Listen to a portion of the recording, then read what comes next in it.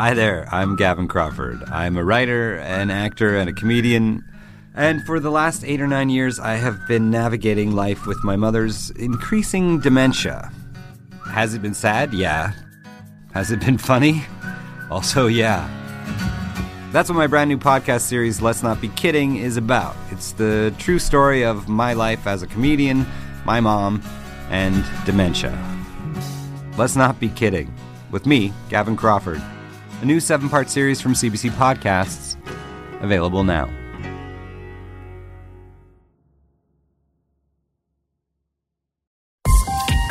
This is a CBC podcast.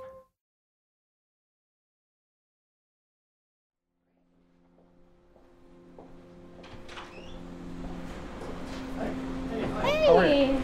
Good. Are you joining us? I am, yeah. Oh, good, Oh, good. Wonderful. That's great. Good to see you. Did you? Happy New Year. Happy New Year to you too. Bye. It's been nearly a year since my wife Laura and I met with Dr. Graham Collingridge about what we call the Bryson mouse. Through an amazing gene editing tool called CRISPR, scientists have created a mouse with the exact same genetic variant as my son Bryson. The one that has kept his brain locked at the developmental level of a 12-month-old. A few days ago, I got an email from Graham's team.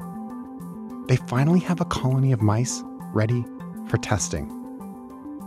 They invite us in to observe experiments that could provide insights to help us unlock Bryson's brain.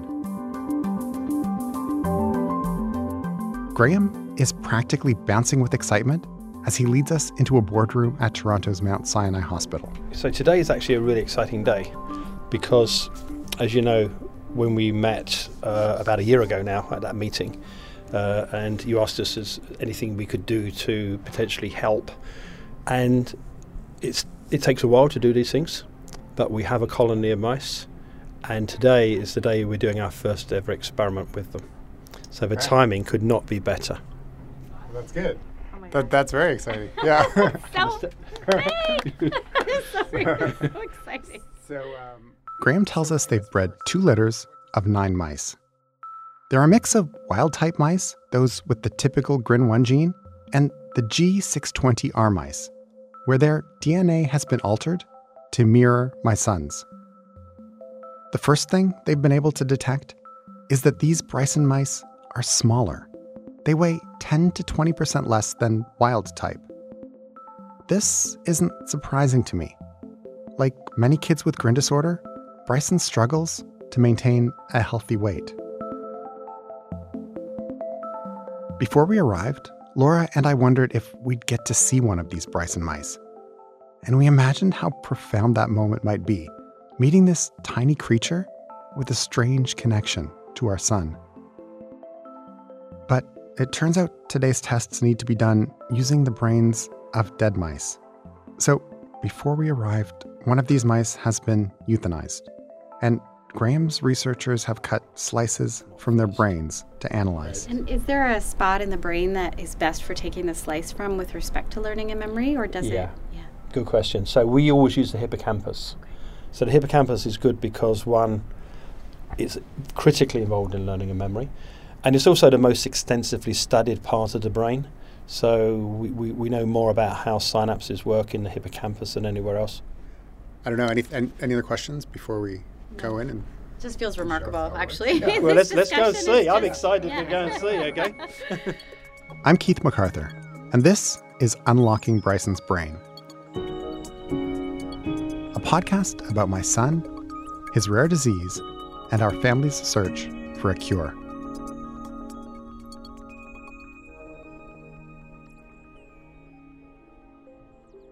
Graham leads us across the hall to a lab, about the size of a high school classroom. 2 researchers sit at separate stations, where the brain slices, barely visible to the naked eye, are being subjected to different chemicals and electrical currents. The researchers watch the results in real time on computer screens. Okay. Junior is a PhD student who's doing the experiments. So do you want to take us through what you're doing? The experiments that I'm doing is measuring the excitability of the synapses in the hippocampus and also the plasticity, like the capability of the synapses in the neuron are like able to like learn or like forget.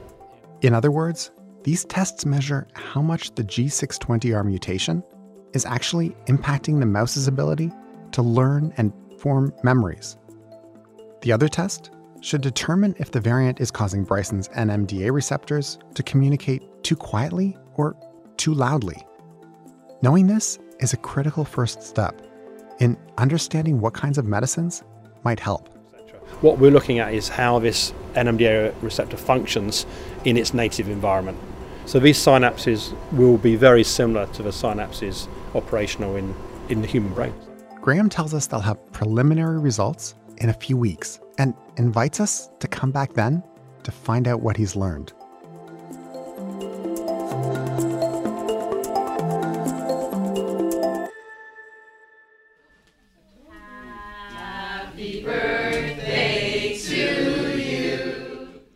Bryson is a teenager. We invite both our families for a big 13th birthday party. And maybe for the first time, this celebration feels more happy than sad. In the past, Bryson's birthdays kind of hurt because they reminded me of how far Bryson's developmental age had fallen behind his calendar age. But all this focus on finding a cure, it's not only given me hope for the future, somehow it's also given me peace about who Bryson is today. Happy birthday, Bryson. Welcome to your teen years. Oh my goodness. Teenager.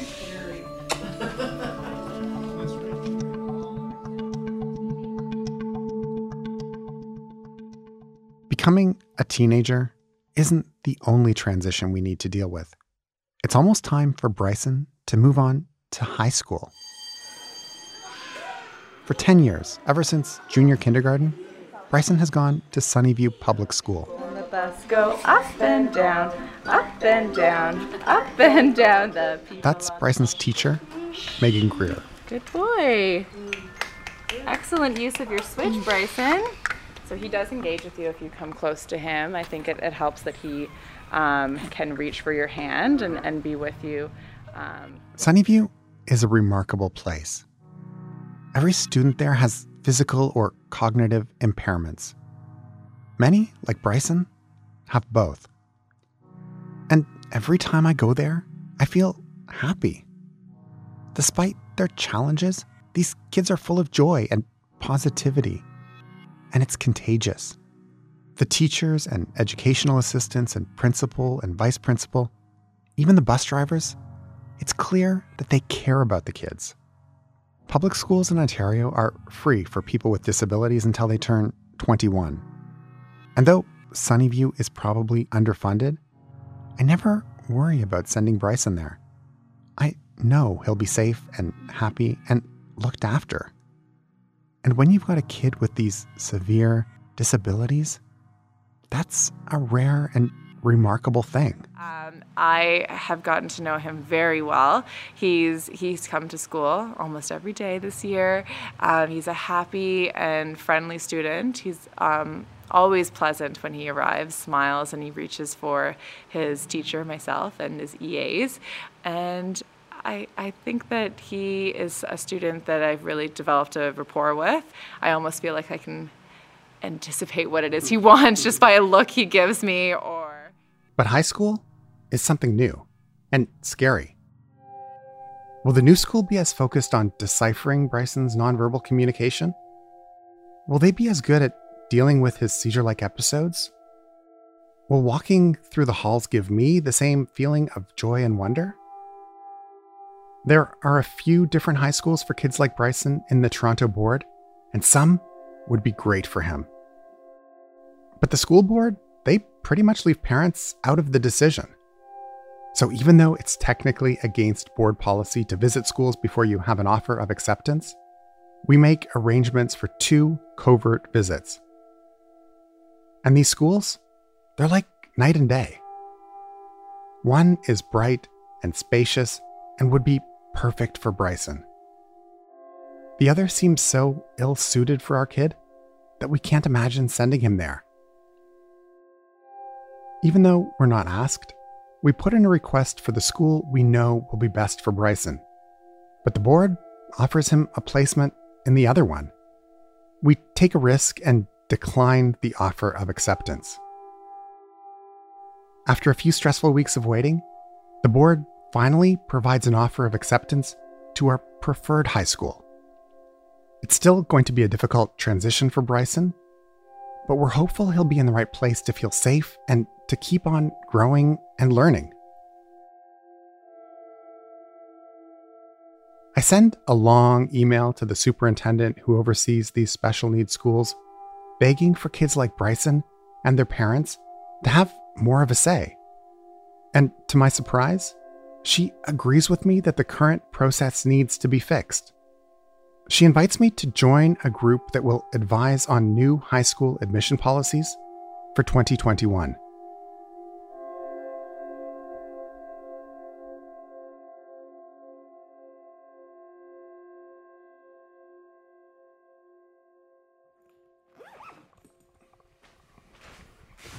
Okay, I think I'm all packed up. I'm sad you're not able to come. I wish I was coming. We've been planning this for months. The 4th annual Grin One meetup is being held in Wildwood, New Jersey, the Jersey Shore. We were planning to load the kids in our wheelchair-accessible van for the 10-hour drive. But a couple days ago, Laura caught a bug so bad she ended up in the emergency room. 2 days later, she's pretty much recovered. But now it's too late to drive. So Laura and the kids stay home and I fly down on my own. It's great to catch up with some of the families we see year after year, including Bryson's original Grin twin, Olivia, and her parents, Scott and Teresa. But I get a chance to meet some new families, too. My name is Kim Ward, and my family is my husband, Pat. Our older son, Brooks, is 4 years old, and Kieran, who has Grin One, is almost 14 months old. And so how did you first realize that there was something different with Kieran? My first indicator was that he wasn't progressing like his older brother. And then we got from the doctors like, oh, every baby's different. Everyone, nobody progresses the same. But then, we really realized that his head control wasn't there. The eye contact was not how it should be, which is when we got early intervention involved. It's only been a few weeks since Kim got a diagnosis for Kieran. She's still in that period of mourning for the kid she thought he was going to be. It was heartbreaking, because you don't expect it. And then, when we got the Grin diagnosis and to find out that it was just, a fluke. It's only in speaking with Kim that I'm able to recognize how far Laura and I have come in accepting this unexpected life. One of the things I'm thinking of just talking to you, it's striking me just about how this is still so new to you and how raw it is. And I almost have kind of forgotten about what it was like for us when we first realized that we had this kid with, special needs. And for so long we didn't know what it was. But I guess I can only say that it does get easier. At least it gets not as raw, right? It becomes your life. And it's unbelievable that I can even think this way now, but so many other parents say the same thing, that we really feel like we've gotten to a place where we feel like it's a gift that we have these special kids. We're working on getting to that point. We are still and I say to my mom all the time, I said, I'm still trying to let things sink in. You know what I mean? I know that there's paperwork that I have to fill out to get him on these databases, and I know there's, I know all this stuff, but part of me, in my day-to-day, it's okay, let me just take a breath, because I have to figure him out too, and that's part of the battle too, is me trying to figure out Kieran. This get-together is more relaxing than the one we organized a year ago in Toronto. There aren't any scientific presentations, so we get to spend time hanging out at the beach and eating pizza on the boardwalk. But the highlight is just talking to the other parents. In addition to Bryson and Olivia, there are 2 other kids here with the exact same variant as Bryson. Juniper from Virginia, is maybe the cutest little girl I've ever met. Even though she's not quite 4, she's got more words than Bryson. Just for fun, her mom suggests I ask June to say a bad word. I do, and she does. She kind of finds her own ways, whether that be a look or a grunt. The 4th member of the G620 R Club is John from New Jersey. John is 2.5, with an older brother who's about to turn 4 and a little sister who's not quite 10 months. It's a lot of kids. Yes, it is, to say the least. That's John's mom, Caroline. What are your hopes for John's future? I hope that one day he'll be able to express to me how he's feeling. This way, I know if he's in pain or if he's just crying because he's frustrated, so I know what's going on with him, what's bothering him. I hope that he can be potty trained. I hope that he can sleep through the night and be able to wake up rested and be happy and be able to face the day and be ready for therapies and be strong to get through them and do what he needs to do. And I hope that even if he can't take care of himself 100%, that he can become more independent. So I hope that he gains the strength to be able to do those things. And I hope that I can give him that. What are your biggest fears? That I'm not going to be there to help him. Because I know my baby the best. I know what he needs. I know I can calm him and take care of him. And I hope that whoever has to take care of him after me is the same way. I ask every parent I meet here that question, and most of them give a similar response. I think my biggest fear would be, what would happen if, God forbid, we weren't here. Oh gosh, my biggest fear for her is not being able to care for her if something happened to me. I think our biggest fear is what happens when we're not here. I don't want her to be in a nursing home because she can't communicate. They don't know her. And that's why I say we take it day by day, because if I start thinking about that too much, it'll drive me crazy. So, at this point, it's, financially trying to work that out for the future. And, fingers crossed for a cure, I guess.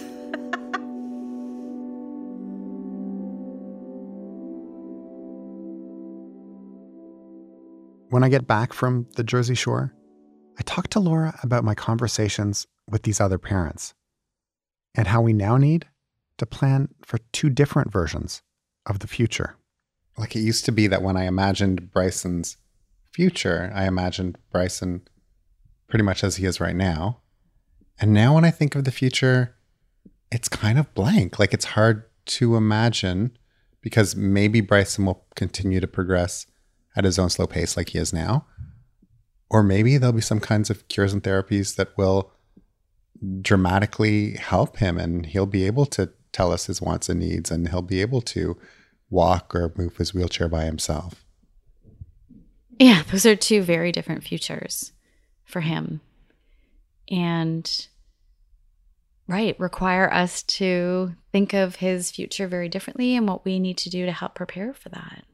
It's the thing that keeps us all up at night. Well, I've been the one leading the charge on finding cures and therapies for Bryson. Laura has been taking the lead on thinking about Bryson's future in the version where things don't change. More than a decade ago, Laura attended a mom and tots class for parents with disabled and special needs kids. She formed an instant bond with Becky, one of the other moms. Laura and Becky and Bryson and Jack began spending a lot of time together. Laura and Becky aren't only best friends, they're also partners in a project to build an assisted living home for special needs kids. They're calling it Jack and Bryson's Caring Community. So Jack is Bryson's age, and his family is also concerned about finding a place for Jack to live when they're no longer here, and for him to have some independence, but also to know that there are trusting people that will help support him and look after him when he needs that. And also to be part of a community. It's a place where they can both participate fully with others. But also, there will come a time when I can't lift him if he's not able to walk, and it will break my heart if he wasn't in the place where I felt like he was safe and loved and cared for and was given those options to choose in the way that we know him and communicate with him. So it also makes me sad. He's so lovely and so cute, and has the best smiles, and he gives great hugs. But I want him to have a full life.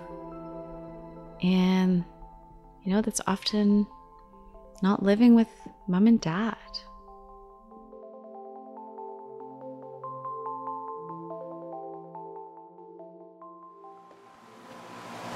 Hi there, how are you? Okay, come on in. Thank you. Good to see you. Good to see you. I want to understand what Bryson's future might be like if things stay the way they are now, if we don't find a cure, and he continues to develop, but at his own slow pace. So I visit the New Jersey summer home of Linda Schock and her daughter Dana, a 29-year-old woman with Grin 1.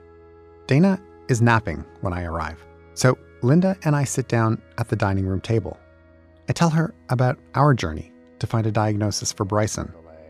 And he got his diagnosis when he was 9.5, so about 3.5 years ago. So for us, it feels like it was, when we tell people that it was 10 years to wait before the diagnosis, people can't believe it. But for you, it was 27? 28 years. Wow. 28 years. We hear Dana stirring in her bedroom, and Linda takes me in. Look who's here. Hi. You say hi? I'm Keith. Good girl. How are you, Dana? She can't say boy. Okay. So you're a good girl. I'm a good girl. Yeah. Yeah. We need a special tent bed to keep Bryson safe while he sleeps. So I'm encouraged to see that Dana sleeps in a regular adult bed. When she's ready to wake up, she just gets out of bed on her own. Dana can walk, and she knows about 20 words and signs. Good. Hi. Good. Thank you. It's so good to meet you. She totally knows you're a good guy. Okay. So yeah, she's totally judged your character. Excellent. Good girl. Uh-huh. Thank you. When she was younger, Linda says they needed to Dana-proof their home and keep breakable and dangerous objects out of reach. But now it's not so much of a concern. Dana has learned that it's not appropriate to smash a plate on the floor. I hope Bryson will learn the same. She is still hitting all the milestones that a neurotypical child hits. It's just very, very slow. Like, one of the things is behavior. And we see, like, with toddlers, terrible twos. Okay, so I have a 5'6" adult woman. She's 140 pounds, and you want to put new shoes on her, and she's like, they don't look like my old shoes, even though the new shoes are the same exact brand and model as the old shoes, but they're clean. And to see this older child, which to me is a child, but she's an adult, throwing a shoe across the room, that's a frustration that as a parent we have, and that's something I have to get through.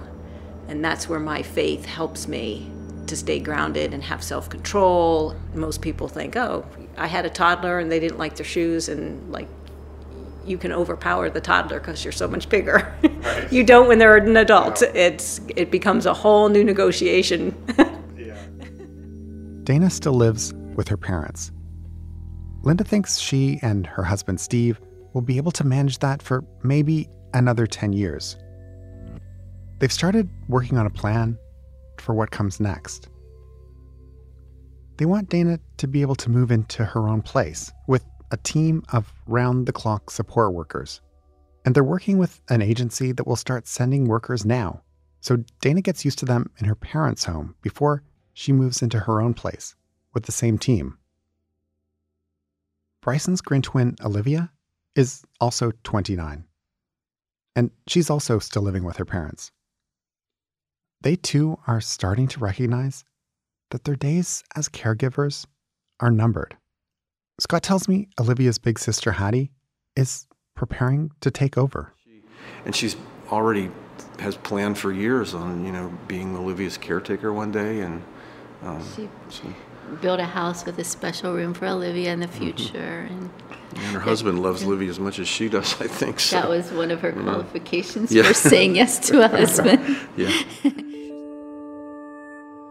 And it's great that Olivia's sister wants to look after her. But it's not a responsibility any sibling should have to take on. What's the hardest part about being Bryson's brother? So I prefer not to spend my time feeling sorry for myself because there's not really any point to that. But if you want to know the honest answer, it's hard worrying about his future and where he'll live in the future because I love him and I want to help him as much as I can, but I can't dedicate my entire future towards helping him with living, and I can't be the one who primarily takes care of him. Having that responsibility looming over me kind of terrifies me. It's hard day by day watching him have seizures and trying to figure out what we need to do for that day, but ultimately you can put it off if you have the right mindset. But thinking about the future of what he would do is the hardest part. So even though me and Mom have told you that we don't expect you to have to do that, you still feel worried that it's going to end up falling to you? I don't believe you. If you want me to be honest, I don't think you're telling me the complete truthful answer when you say that you have a plan and that you know he won't have to depend on me for my whole life, because I've asked you to share details about the plan or something like that, but you don't seem to have one at this point, and I don't think that you realize at this point, but it's not... He's going to need, intensive care for the rest of his life. And the financial ramifications of that are something that I don't think you have budgeted for. Or the true cost of that. That's hard for me to hear.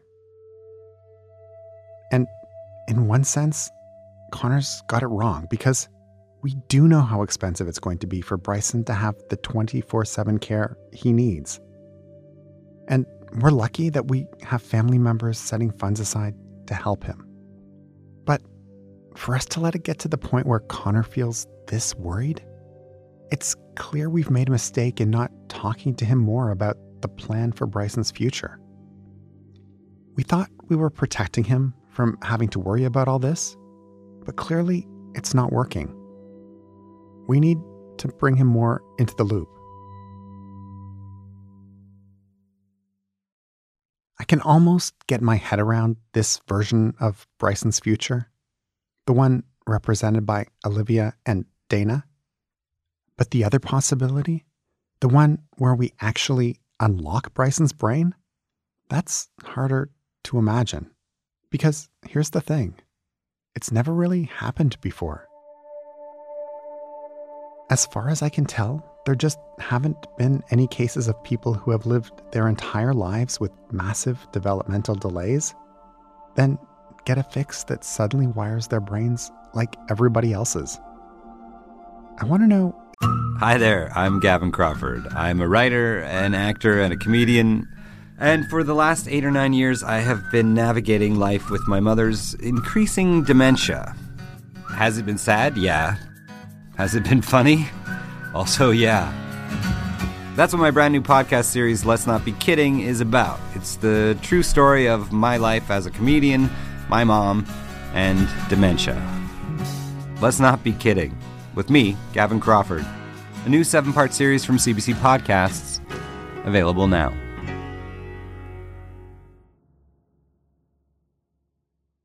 If a cure could mean that Bryson would be able to speak to me.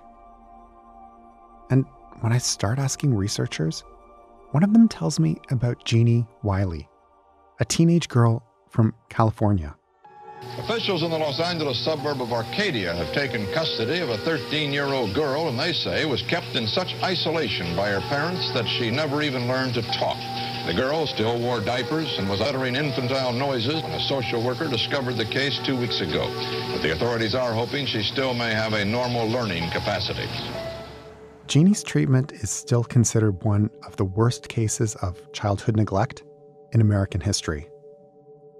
But researchers saw an opportunity. Because Jeannie hadn't really been exposed to language, her case presented them with an unusual opportunity to understand how a developed brain learns to speak for the first time. These researchers tried to teach Jeannie how to speak, and she was able to learn hundreds of words, but she couldn't put them together into complete sentences. The researchers theorized that while the human brain is capable of learning words at any age, there's a critical period for learning grammar or syntax. And 13-year-old Jeannie had missed it. Eventually, Jeannie's mother won back custody, and the researchers weren't allowed to see her anymore. I tracked down one of these researchers, Dr. Susan Curtis, who wrote a book about Jeannie. She agrees to talk to me and says I can use her quotes in the podcast, but not her voice. We've asked an actor to help reenact my conversation with Susan. There's research around the world that shows that there is a window during which, if you have a normal brain, you need to get a certain amount, actually probably a very small amount, but that small amount of linguistic input in order to develop grammar. And it's not just about Jeannie. Susan tells me the strongest evidence for the so-called critical period theory comes from studies of deaf children who were raised by hearing parents and didn't learn sign language as little kids. If they're taught to learn sign language later in life, they can learn words, but most are never able to put together complex sentences. The part of the brain that allows that kind of learning, it just doesn't work anymore. And when you were working with Jeannie for a while, you were working with her every single day, right? Yeah, for years I was with her every day. And would you say that you became close during that time? Oh my God, yes. Like when I had my own kids, I realized what I felt was like she was a kid of mine. Wow. So it must have been hard later when you weren't allowed to see her anymore. Oh God, yes. It's just, I still mourn the loss. It was a hole in my heart. Wow, I imagine. Being a parent, you know that love never goes away.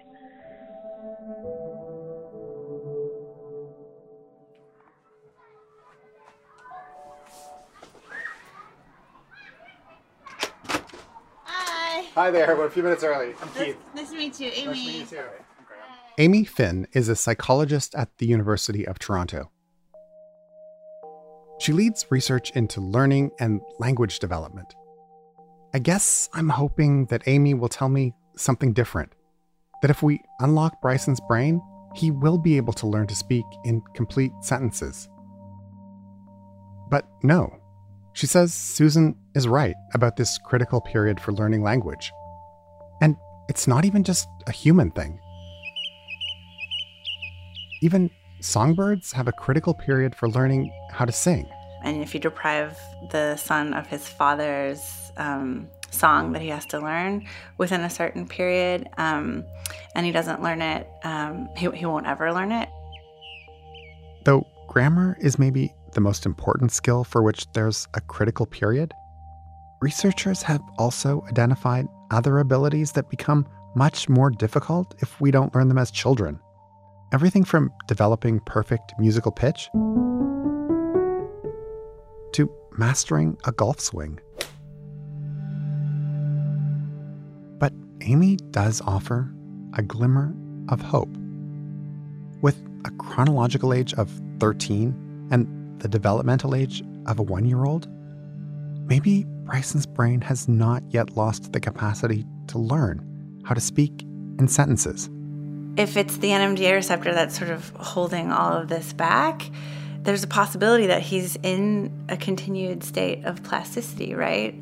What might be really interesting about your son, I can't speak to the molecularness of it, but he might be in this perpetual state of plasticity, right? And so it could be that, like, when things switch, if there is such a thing that can happen for him, that's when he starts to, when these maturational timetables start. I don't know. I can't actually speak to that specifically. Amy says her lab at the University of Toronto might be able to do some tests on Bryson to determine if he has the brain plasticity of a typical 1-year-old, a 13-year-old, or somewhere in between. She explains that when babies are born, they have this amazing superpower to differentiate between nearly identical language sounds. This helps in being able to develop language. But as we grow up, we lose this ability as those neuronal connections are redeployed. So Amy wants to play 2 words from another language that sound the same to an adult English speaker and see if Bryson can tell them apart. If he can, it might not be too late for him to be able to speak in full sentences. In the not too distant future, kids like Bryson really could get treatments from CRISPR or some other quote-unquote magic pill that will unlock their brains. And there's a lot that researchers like Amy will be able to learn from that. But one thing we already know for sure, even if changes in the brain are instant, changes in behavior and symptoms won't be. It takes a full year for a baby to be able to walk, and years to develop language. Why wouldn't it be the same with an older kid who gains new brain capacity later in life? Any cure would need to be coupled with intensive therapies, physio, speech, feeding, and more.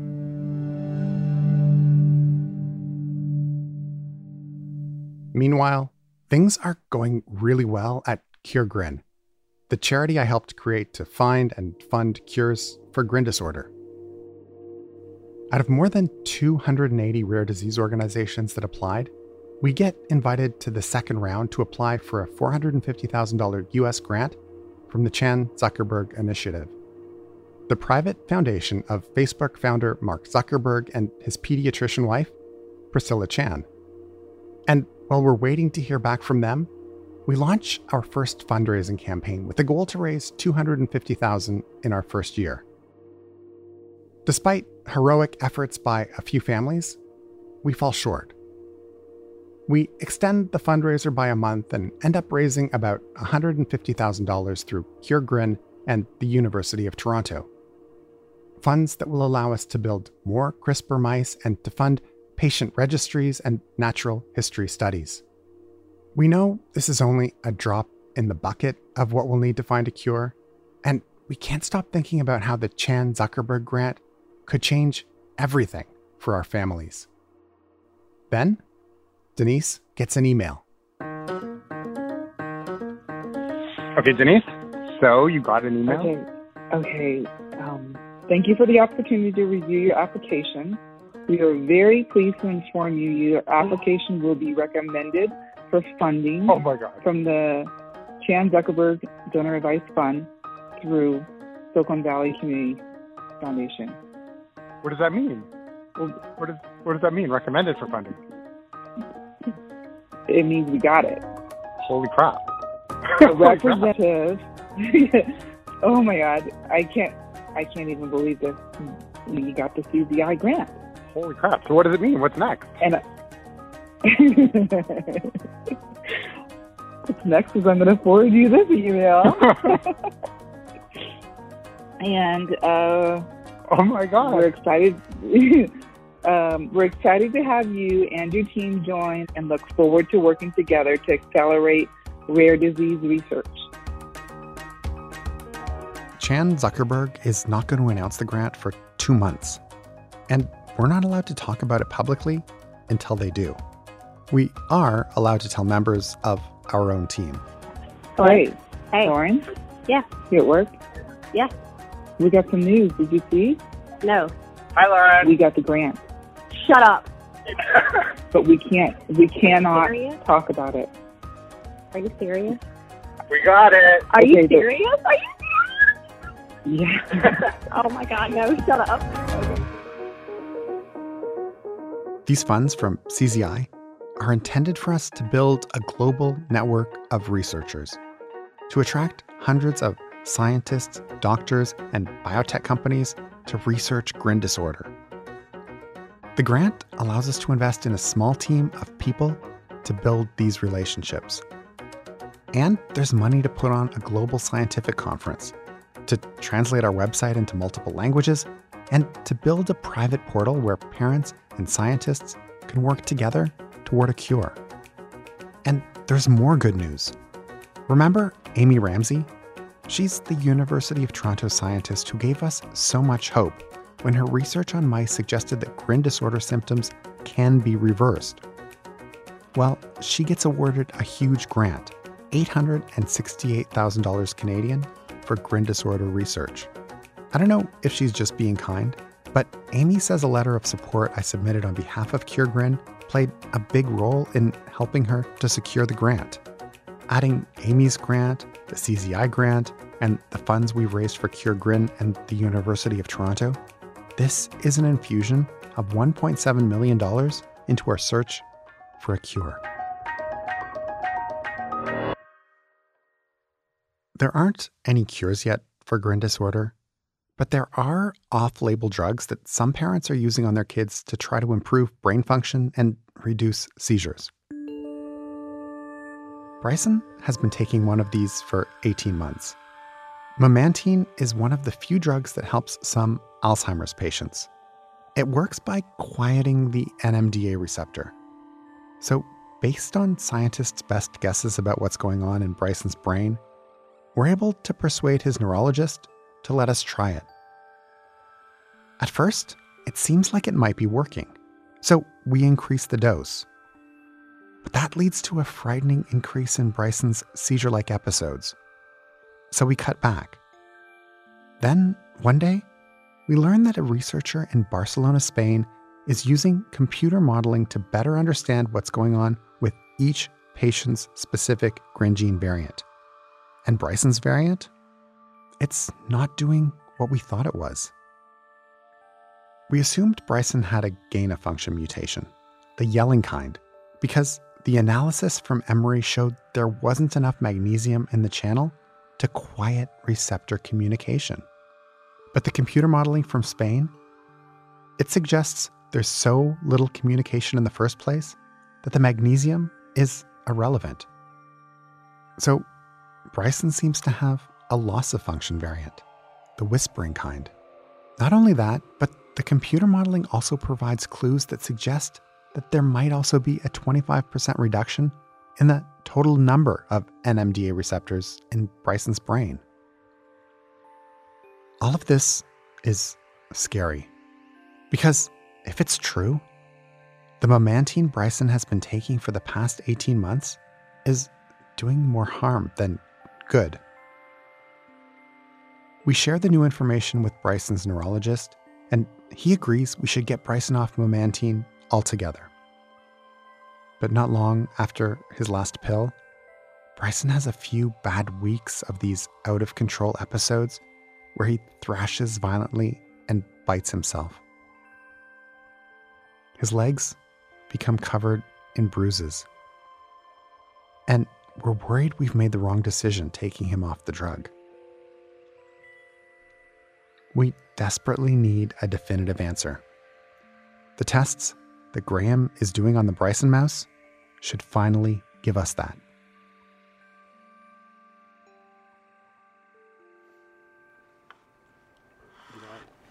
I didn't plug that into the wrong place, have I? No. There's only one connection. So project, PC screen only. Oh, there it goes. Okay. Duplicate. So the experiments were done very well, but the ability of me to present the data is not as good. I'm back in the boardroom across the hall from Graham Collingridge's lab. He's excited to share the data from his team's experiments on the Bryson mouse. Okay, so this is really good timing because literally yesterday we analysed our first cohort of results. I want to start by saying that... He starts with a word of caution. So far, the team has only tested 5 of the Bryson mice. He says the data paints such a clear picture that results are unlikely to change, but he wants me to know that as they perform these same tests on a larger sample of mice, they could. With that out of the way, he tells us that his tests confirm that Bryson does have a loss of function mutation. In fact, it appears that Bryson's NMDA receptors are functioning at just half the level of a neurotypical brain. We made the right decision to get him off the memantine. These tests also seem to suggest that other than this problem in the NMDA receptor, Bryson's synapses are functioning normally. But certainly the take-home message, I think most of this is good news, actually, because you'd expect to have a correlate for the learning deficit, which we've got, but nothing else seems unduly wrong. It seems like it's a normal functioning hippocampus. It's one more piece of shockingly good news to add to our hope that a cure will be found. I asked Graham if they've seen the mice have seizures, and he said they still need to do formal tests on that, but he points out that in mice that are prone to epilepsy, these tests show a jagged line instead of a curved one. But the results from the Bryson mouse, they show a nice curved line. So we should know fairly soon, but I'll be just looking at the hippocampus, I wouldn't expect to see any seizures. Oh, really? Doesn't look very epileptic form at all. Oh. So these horrible episodes Bryson has had his whole life, maybe they're not seizures, but we still don't know what they are. Bryson's neurologist wants to bring him back into the hospital for a few nights to see if his episodes show up on an EEG. But the COVID-19 pandemic has delayed that testing, just as it's put a halt on speech and physiotherapies Bryson usually gets through school. So we're starting to wonder if these seizure-like episodes will be a mystery forever, or at least until we're able to find a cure for Bryson. Graham sends me home with some charts that summarize his research. One shows 2 lines that begin in the lower left corner. There's a blue line that measures NMDA function in the mouse with Bryson's mutation. It moves upwards as it approaches the right side of the graph. But the gain is modest. There's also a black line that shoots up quickly towards the right, measuring the NMDA function in typical mice. And these 2 lines, I can't help but think they're symbolic of the 2 very different possible paths in Bryson's future.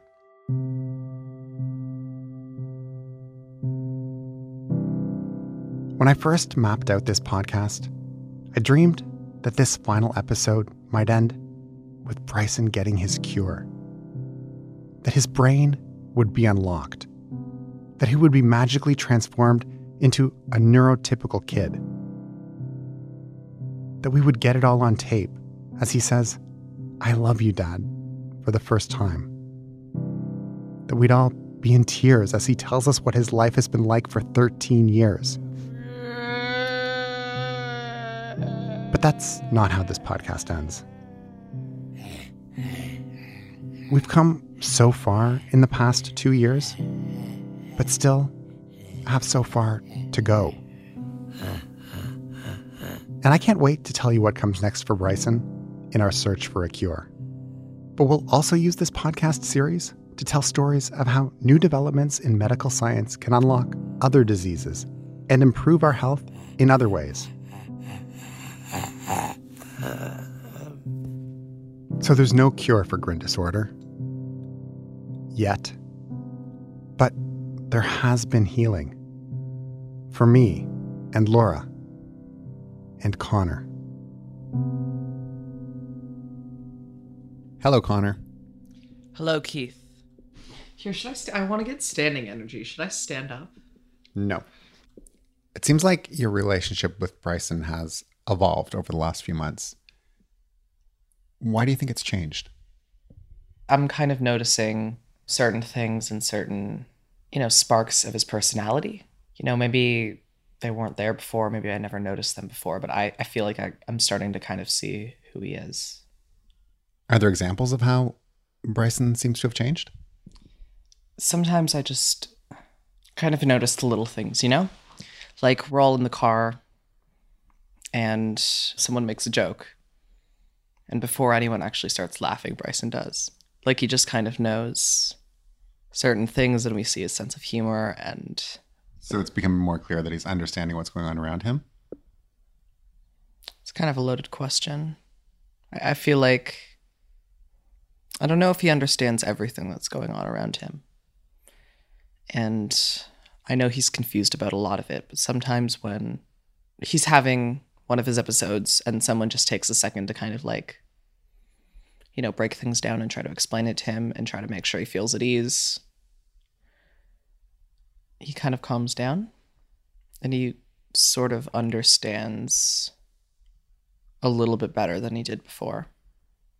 And that's one of the things I never really noticed in the past, his ability to learn like that. Can I play something from you from the first episode? And then I just want to ask you whether it still reflects how you feel? Yes. How would you describe your relationship with Bryson? It's weird. It's not something that it's not honestly something that I think about a lot. I'm just kind of like his brother and I'm just thinking of how to describe it because it might sound weird or distant, but he's kind of just there. And he's kind of just always been there. What do you think listening to that? Well, I mean, to be honest, the first thing I think is, wow, my voice was very high. I can't prove it, right? I can't prove that he's thinking things or that he understands. But I guess maybe I'm kind of... I think I'd rather believe that he does now, as opposed to before when I'd rather just not take anything as concrete fact. I think I'd rather believe that he understands some things. And that there is a person there that I know. And how does that change your relationship as brothers? I guess I just see a role there where I try to help him understand. Or try to talk to him or try to comfort him. And I can't do a perfect job because he won't understand everything. But I try my best to be there now. Whereas before I kind of just didn't want to be a part of it. Well, thank you for that. Thank you for wanting to be part of it. That's amazing for us. The other thing I wanted to ask you about is whether your belief around Bryson and the possibility of therapies or cures that could make a big difference in his life has changed. I still don't think it's super likely. Honestly, I still don't think it's going to happen soon or in the near future. And maybe it will. And maybe that'll prove me wrong. And yeah, I'll be happy for that. It just all seems like far too much of a long shot for now.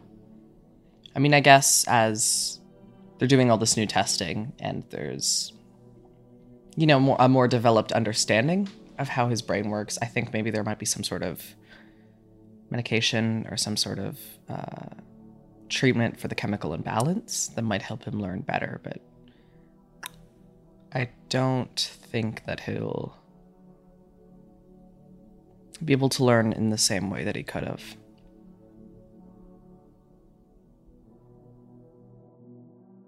How do you feel today about where we're at with this search for a cure?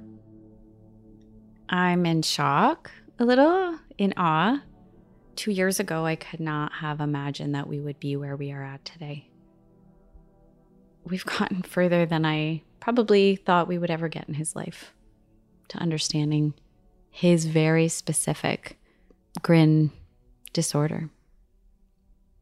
Can you imagine what Bryson would be like if there were a cure or a partial cure that allowed him to be more neurotypical and communicate with us? Yes. I would love that. What do you think he would be like? He'd be like he is now, right? He's smiley and he's like, love. Yeah, when I think of him, I just think of him as a sweet, funny little boy or a young man. He giggles so much. He likes our jokes. Fit in perfectly with our family that way. He already does. He is perfect. And he's very social. Very social. He'd probably be like a huge extrovert. He would definitely be a huge extrovert. Yes, he would. You're right. He loves to be around people. Yeah, he would want to be out there socially all the time. You can see it, right? His eyes light up when he's with others and talking to others until he gets overwhelmed. Oh yeah, life of the party. But he'd probably still have a temper. Probably. Yeah. Well, he's stubborn, right? That's a huge part of Bryson, which is maybe why he has even done as well as he has and frustrate us as much as he has. And good for him. Yeah, he would be stubborn. That's okay. I can deal with that. I'm kind of stubborn myself. And so are you.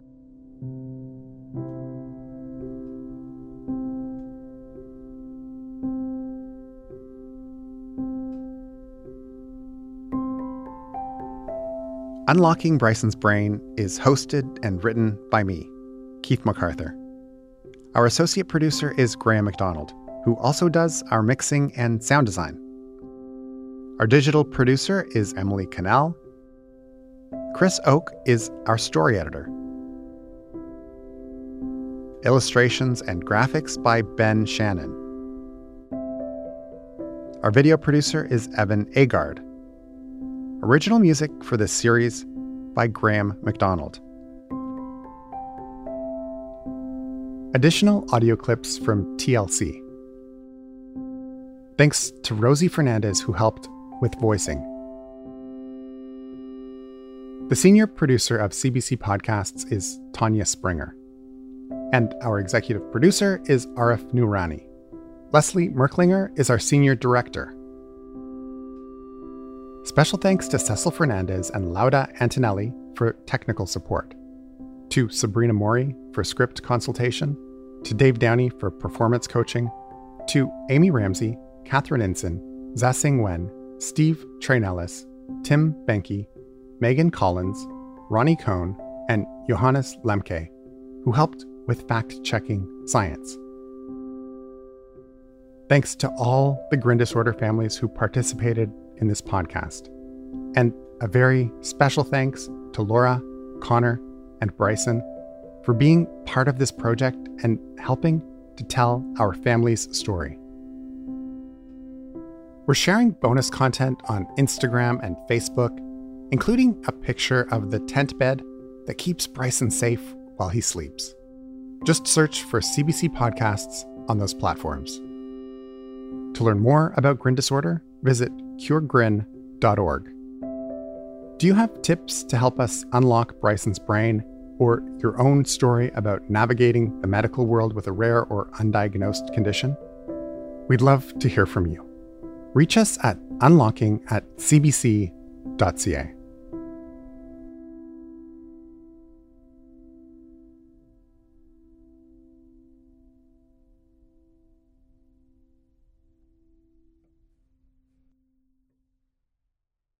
For more CBC podcasts, go to cbc.ca/podcasts.